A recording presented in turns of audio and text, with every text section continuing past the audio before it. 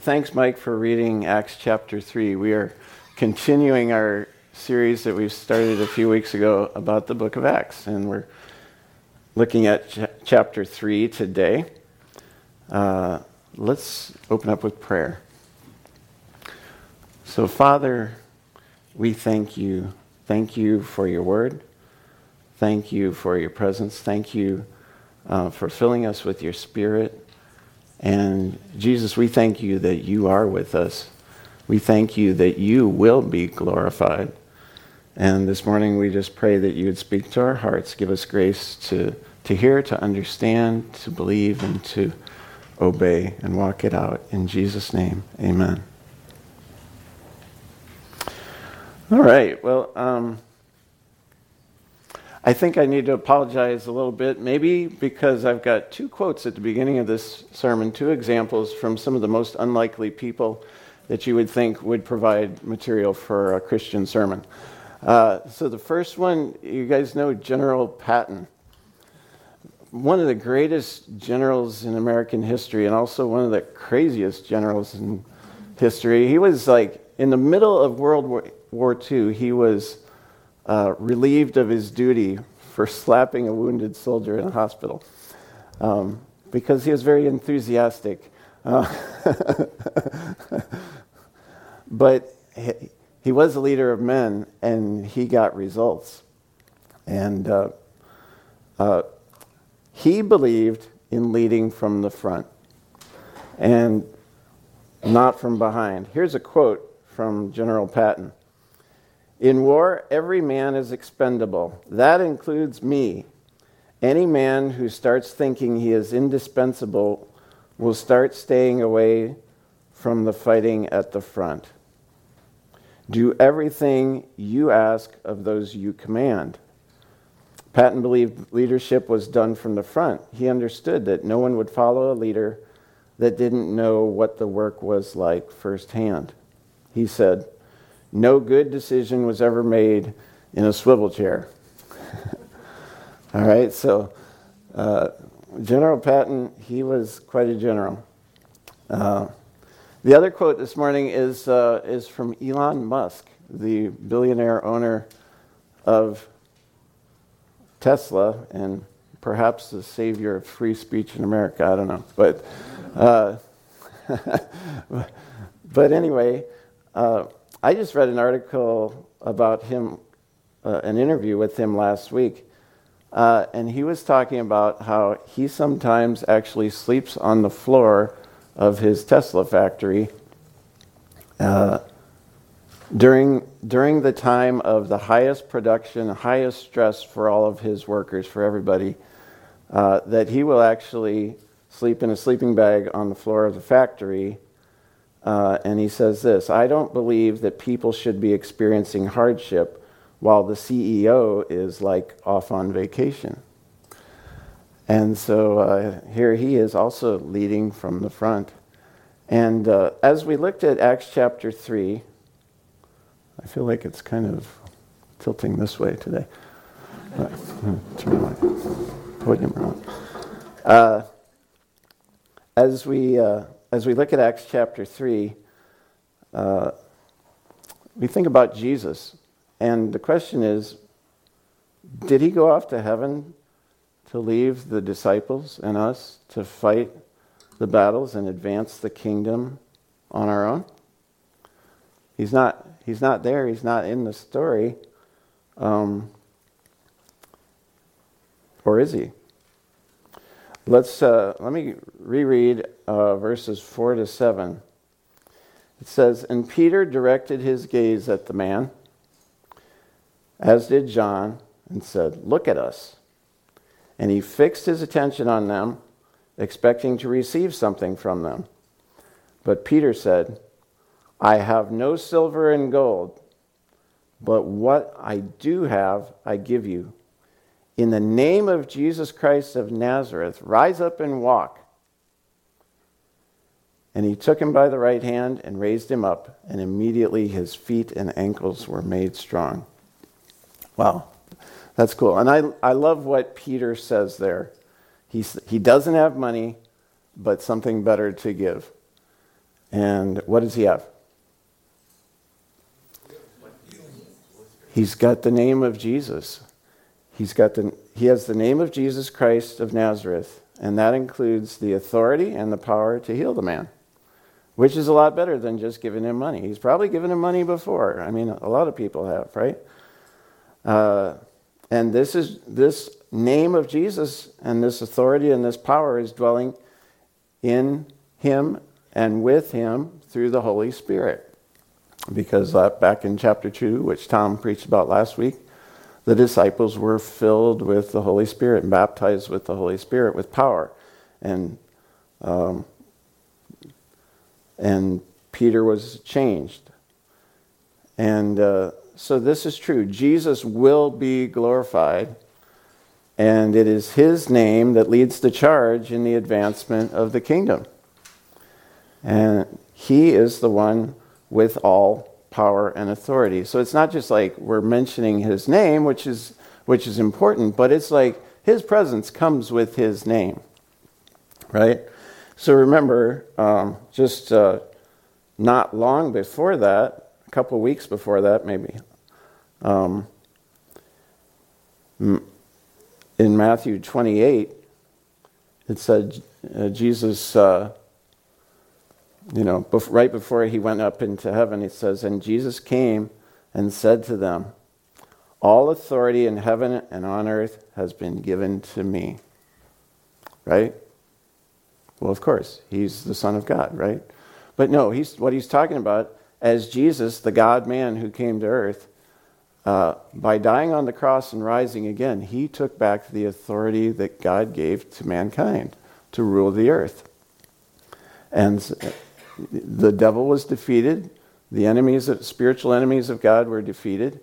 And that authority and power was returned to where it should be. Jesus, the Son of Man, the Son of God. And he said, it's been given to me. And then he said to his disciples, go therefore and make disciples of all nations, baptizing them in the name of the Father and of the Son and of the Holy Spirit, teaching them to observe all that I have commanded you. And behold, I am with you always to the end of the age. So he's getting ready to go back up into heaven, but at the same time he's saying, go, and behold, I am with you always. And so, the Holy Spirit sometimes is referred to in the Bible as the Spirit of Jesus.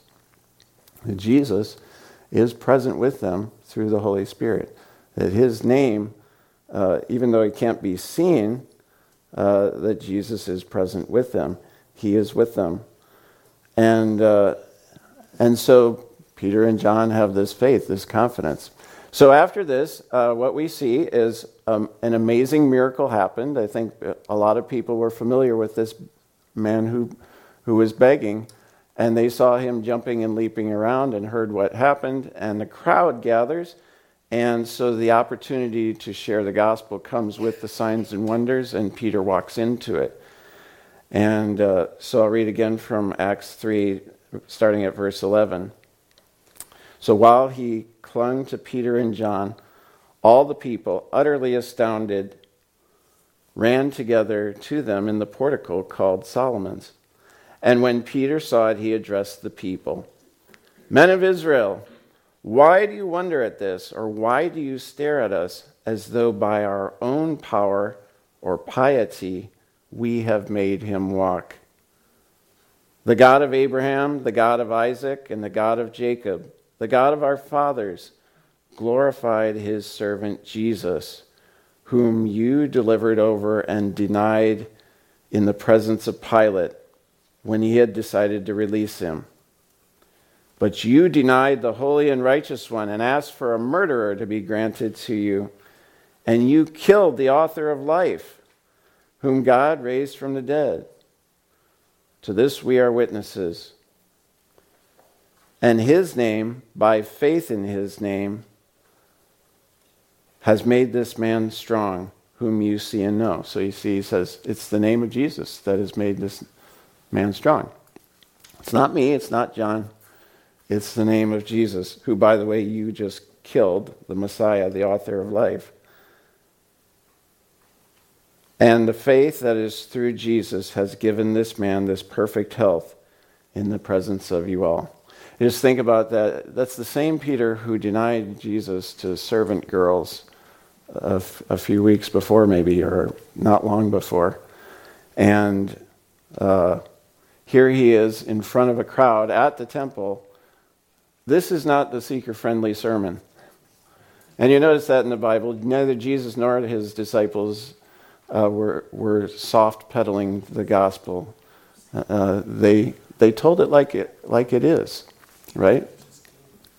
And but he's very bold. Why? Because he knows Jesus is with him. Jesus is out in front, and he's emboldened to follow.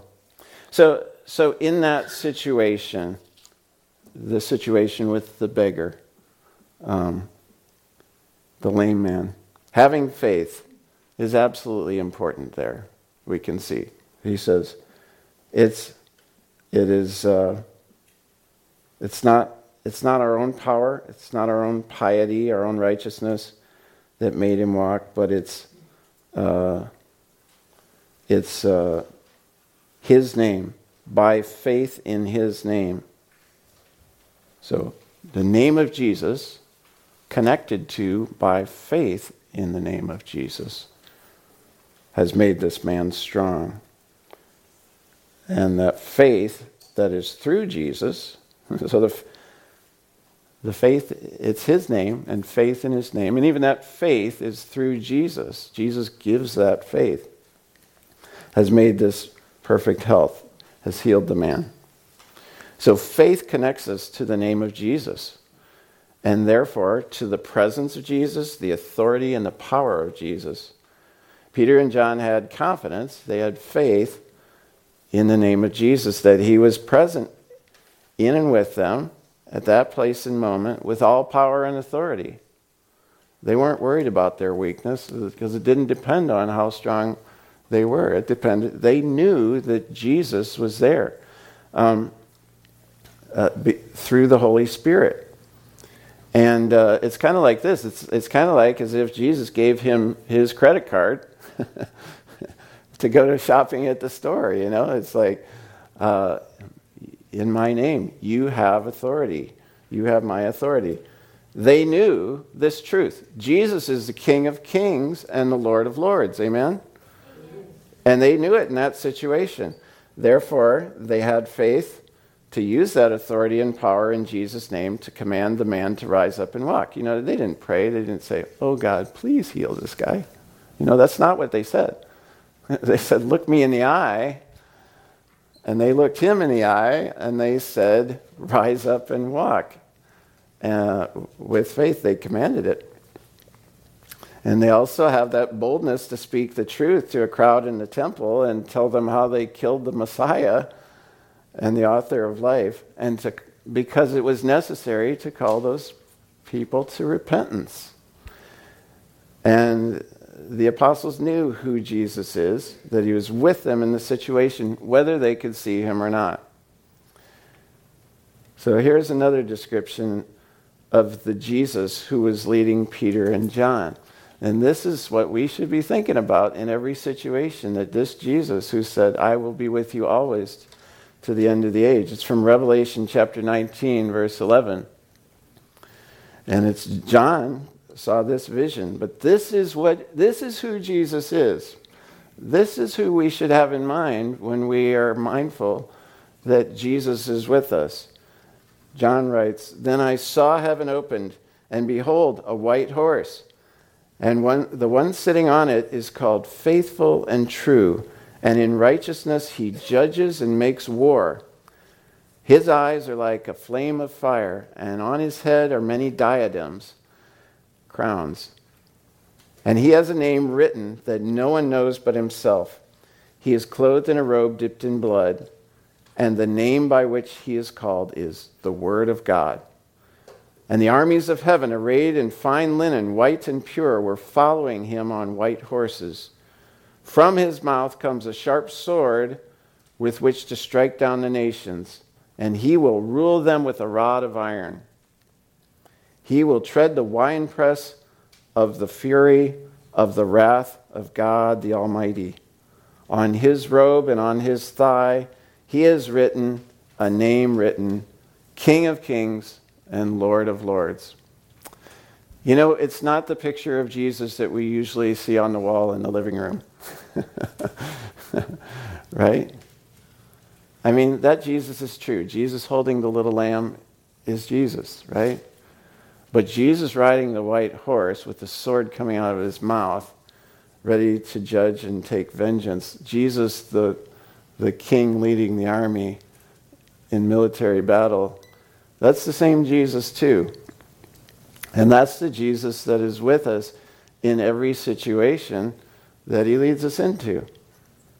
And so we need to be mindful of that Jesus. No matter what we are facing, whether it's a problem or a situation, a hard situation, a task, or a witnessing opportunity, that's the Jesus that we need to know is with us through the Holy Spirit. So the question is, well, sure, those are the apostles. Sure, Jesus was with the apostles. But what about with you and me today? Is it the same? Well, does he promise that for us? The Bible says it calls Jesus the firstborn among many brethren. In other words, he's like the prototype, so to speak, for what the apostles would be, as well as who you and I are today when we are filled with the Holy Spirit. Let me read to you Romans 8, 28 to 30. Romans 8, 28 is famous. We'll read a little more of the context around it. And we know that for those who love God, all things work together for good. For those who are called according to his purpose. Anybody here who here fits that description? I think every one of us. For those whom he foreknew, he also predestined, listen to this, to be conformed to the image of his Son. Does that just mean like to be forgiven of our sins? Well, it does, but no, it's talking about who we actually are and how we function. That we become like Jesus, to be conformed to the image of his Son, in order that he might be the firstborn among many brothers. And that includes women, so brothers and sisters. That he might be the firstborn. In other words, he's the first human being, because Jesus was fully man. It was important that he became a man. He was fully God too, right? But it's important that he became fully man, because he is the first human. He's also called the second Adam, like Adam 2.0. Okay? He's the first man, new man. And when we are born again, we are the many brethren. He's the firstborn. We follow him, right? We follow it. We become who he is. Verse 30, and those whom he predestined, he also called. We won't talk about predestination today. And those whom he called, he also justified. He forgave our sins. And those whom he justified, he also glorified. That's an amazing thought, that he would glorify us. Okay, so if you might just say, well, Jesus is the Son of God, but we are not like him. We're just poor, miserable sinners. No, I mean, not that we deserve to be glorified, but when it talks about Jesus being glorified, we think of the transfiguration on the mountain. We think of what it says here, that Peter said, God has glorified his servant Jesus through this healing that just happened. God has glorified Jesus by he's sitting at the right hand of God at the throne in heaven. Right? That kind of glorified, it says that he also glorified. Actually, it uses past tense. It doesn't say will glorify when they get to heaven. Right? It doesn't say that. So, now, obviously, we are not the only begotten Son of God, right? So we're not like a bunch of little gods, and like the Mormons, we're going to be sent off to populate our own universes one day. That's not what it's talking about. But we are sons and daughters of God. I mean, that is who we really are. That's our identity. And we are functioning on earth, led and empowered by the Holy Spirit, just as Jesus did. Okay? So we should never use the thing, well, Jesus was Jesus, and that's why he did all those things and was so wise, so loving, so perfect. And but we're never going to be like that because he's Jesus. Well, it's true, he's Jesus, but we have the same spirit that Jesus had. And when he was on earth, he was functioning as a man led by the Spirit. He didn't come, he laid aside his glory, and he wasn't coming as the great I am in all his glory and power on earth. He became a man and was led by the Spirit. And so he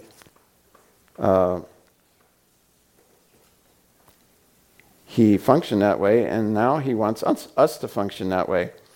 He abides in us now by his Spirit.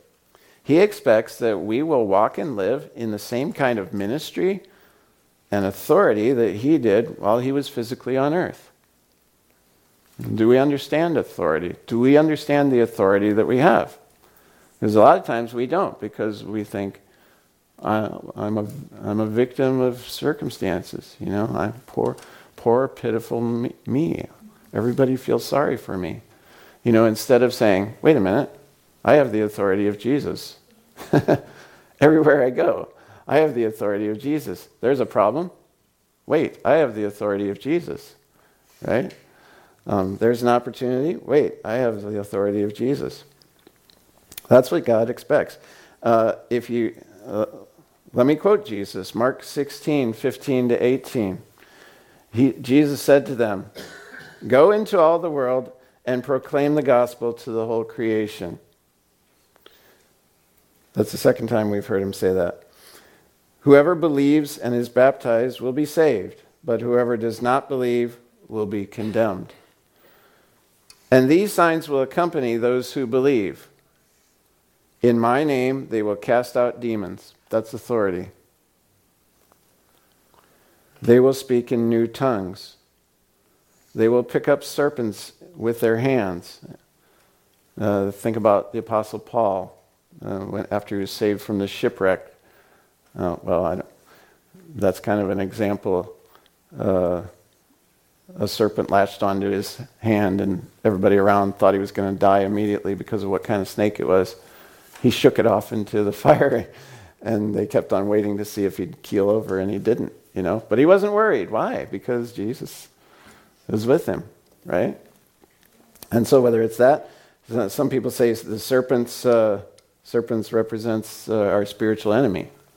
But whatever it is, they have authority over that. We are not, how can I say it? We are not helpless against the problems in this world. We are not helpless against the effects of sin in the world and on humanity. We're not helpless against it. We have authority, the same authority that Jesus had, the authority he took at the cross and handed back to us. It says, if they drink any deadly poison, it will not hurt them. They will lay their hands on the sick and they will recover. These are promises. Is this just talking about the 12 apostles? No. Why would it just be saying that? These signs will follow those who believe. Okay? He didn't say just for the next 100 years. Or just these special ones I've picked out. No, those who believe. This is Jesus' expectation of what life will be like for us as Christians. And this is the work of the Holy Spirit in us. It's the Holy Spirit that empowers us to do these things. He takes all that is of Jesus and belongs to Jesus and makes it known and available to his people. He communicates to us from Jesus in heaven He also downloads power to us from Jesus in heaven. And Jesus said this in John 16 when he was talking to his disciples. He said, I still have many things to say to you. He was going to go to the cross the next day. I still have many things to say to you, but you cannot bear them now. When the Spirit of truth comes, he will guide you into all the truth. For he will not speak on his own authority, but whatever he hears, he will speak, and he will declare to you the things that are to come. He will glorify me, for he will take what is mine and declare it to you. So you see, again, he's talking about the purpose of the Spirit. His job is to glorify Jesus, right? In the earth and in us. And but another aspect of his job, or one way he does that, he will take what is mine and declare it to you. All that the Father has is mine. Therefore I said that he will take what is mine and declare it to you. And so the Holy Spirit his job is to speak to us everything that Jesus has. And to be clear, what Jesus has is everything the Father has. And that's what Jesus is saying the Holy Spirit will speak to us. But I think that this is not just talking about wisdom, words, understanding. But I think, God speaks things into existence, right? The Word of God is more than just information. That's what I'm saying. The Word of God, look at throughout the Bible what it says the voice of the Lord and the Word of God is. It makes things happen. It's power. It's supplying need. Whatever. The Word of God is tangible. So wrap your mind around this. The Holy Spirit will take anything that is Jesus's, which happens to be the same as anything that is God the Father, and give it to you. Wow. It's better than a genie in a bottle. Right? I mean, that's big. That is big. So, we must abide in Jesus by faith, right? Like, every situation, he is with you. The name of Jesus is a big thing. Like Peter, that's why Peter knew he could say, rise up and walk. Look me in the eye. Rise up and walk. Because he knew through the Holy Spirit he had that. But we need to abide in Jesus by faith. Okay, so everybody knows the verse. He is the vine, we are the branches. And without him we can do nothing. Peter and John were well aware that it was not their own power or piety, and that means their godliness, their devotion to God, their reverence, that made this man walk. That's what Peter said. And again, Jesus said, I'm the vine, you are the branches. Whoever abides in me and I in him, it is he that bears much fruit. Apart from me, you can do nothing. So this is not based on me, and Peter knew that, and so he was clear about that, right? When he talked to the people. But it's this same Jesus who heals bodies, performs miracles. He's the one who seeks to save and redeem the lost. And healings and the workings of signs and wonders cannot be separated from the preaching of repentance of sins and the gospel, the good news about Jesus' death and resurrection to forgive us our sins and make us new, right? So those things go hand in hand. We cannot separate them. And this opportunity accompanies the healing, and Peter takes it. So again, from Acts 3, starting at verse 17, he says, Now, brothers, I know that you acted in ignorance, as also did your rulers. But what God foretold by the mouth of all the prophets, that his Christ would suffer, he thus fulfilled.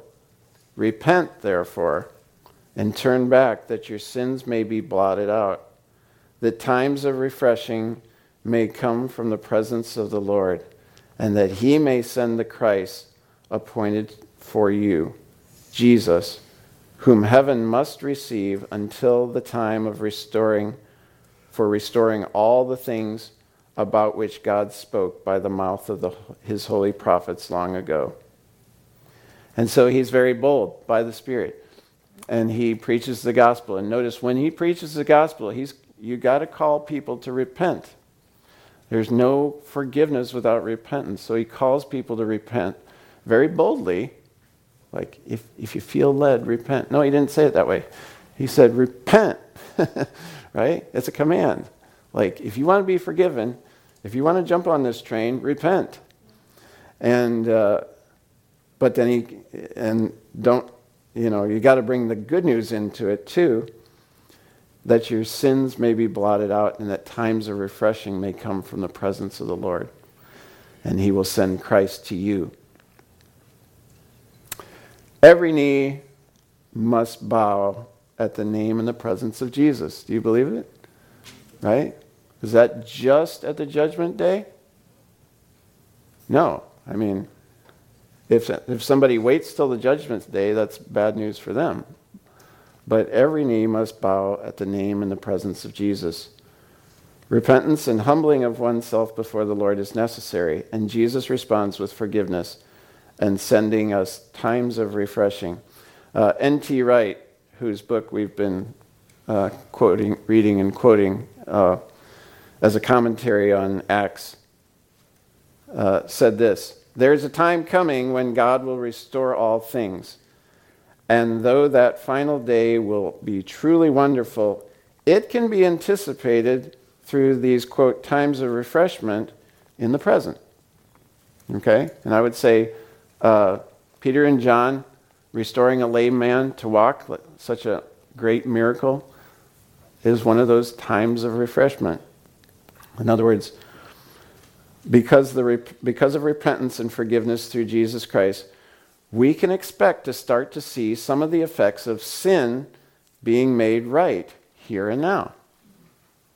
We can expect it, even as they all will be made right in eternity. Okay?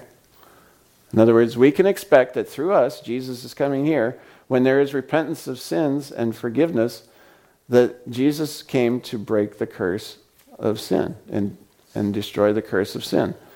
And we don't have to wait until heaven to see the effects of that. Maybe we'll wait till heaven to see all the effects of it, right? Because for it to be applied in the heart of every person and life and circumstances of every person, that's, but where we go, we should expect to see effects of it start happening, right? And that's what he's saying. In this, we follow Jesus' example as well. The reason that the name of Jesus has become exalted above all is because he, even though he was the righteous God, first humbled himself and became a servant to suffer and die for us, right? So in other words, Jesus humbled himself and he is now exalted. That's why he's the King of Kings and the Lord of Lords. Philippians 2, 8 through 11 says that and says, you should follow the example of Jesus Christ. Your attitude should be that of Jesus Christ. And then it says this, and being found in human form, he humbled himself by becoming obedient to the point of death, even death on a cross. Therefore, in other words, for that reason, God has highly exalted him and bestowed on him the name that is above every name, so that at the name of Jesus every knee should bow, in heaven and on earth and under the earth, and every tongue confess that Jesus Christ is Lord, to the glory of God the Father. And so we need, as we follow in that example, we see the key. One of the keys to walking in authority is walking in humility, right? Because in the kingdom of God, that's how people lead out front, is you humble yourself and serve. And Jesus is called the suffering servant. Peter referred to Jesus as God's servant, and that's referred to in Isaiah 53. We like to quote it, by his stripes we are healed, right? And that's the suffering servant who humbled himself, who walks in that authority. And so as we've been preaching all year, this is nothing new that like Peter's bringing up something new at this time that wasn't prophesied throughout the history of the Old Testament. In other words, this has been foretold and pictured throughout the whole Old Testament through stories, through events, through laws and images. As Peter said, he's the God of Abraham, Isaac, and Jacob. He's the one who Moses and all the prophets spoke about. Jesus is the Alpha and the Omega, the first and the last. This is nothing new. He was from the beginning, and he will be to the end. In verse 22 of Acts 3, Moses said, "The Lord God will raise up for you a prophet like me from your brothers. You shall listen to him in whatever he tells you. And it shall be that every soul who does not listen to that prophet shall be destroyed from the people." It's talking about believing in Jesus. "And all the prophets who have spoken from Samuel and those who came after him also proclaimed these days. You are the sons of the prophets and of the covenant that God made with your fathers, saying to Abraham, 'And in your offspring shall all the families of the earth be blessed.' God, having raised up his servant, sent him to you first, to bless you by turning every one of you from your wickedness." You hear how it says that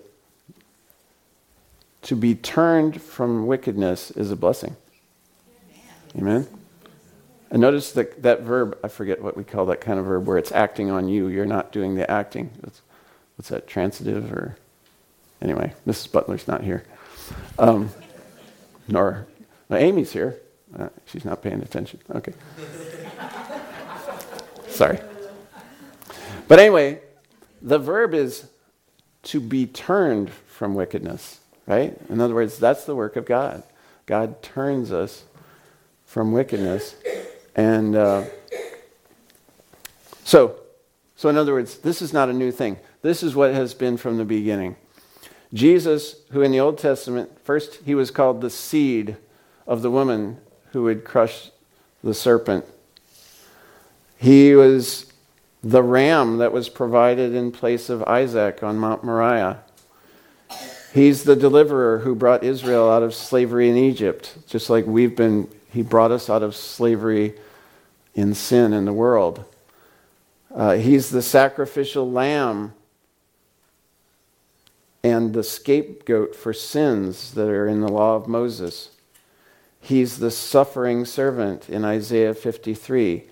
He's the proclaimer of liberty and freedom and healing and binding up the brokenhearted, etc.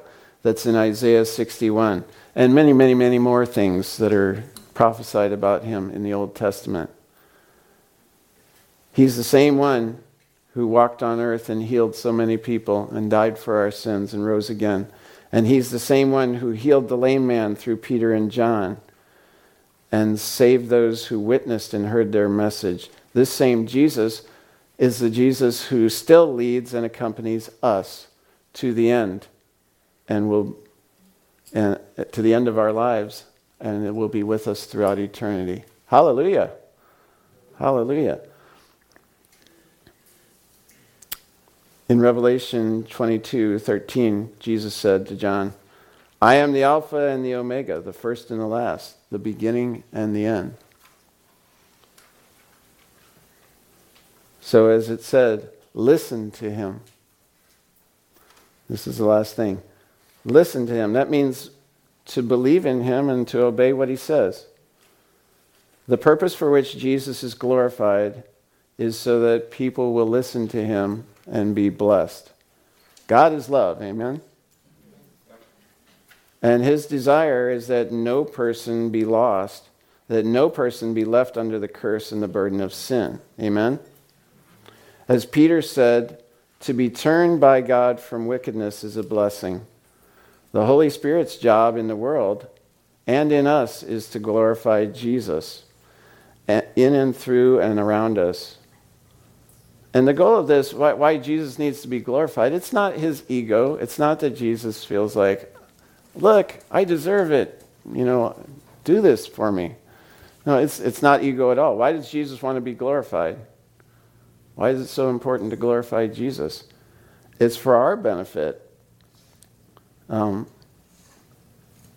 He desires the salvation and freedom and blessing and the well-being of all humanity that he's created.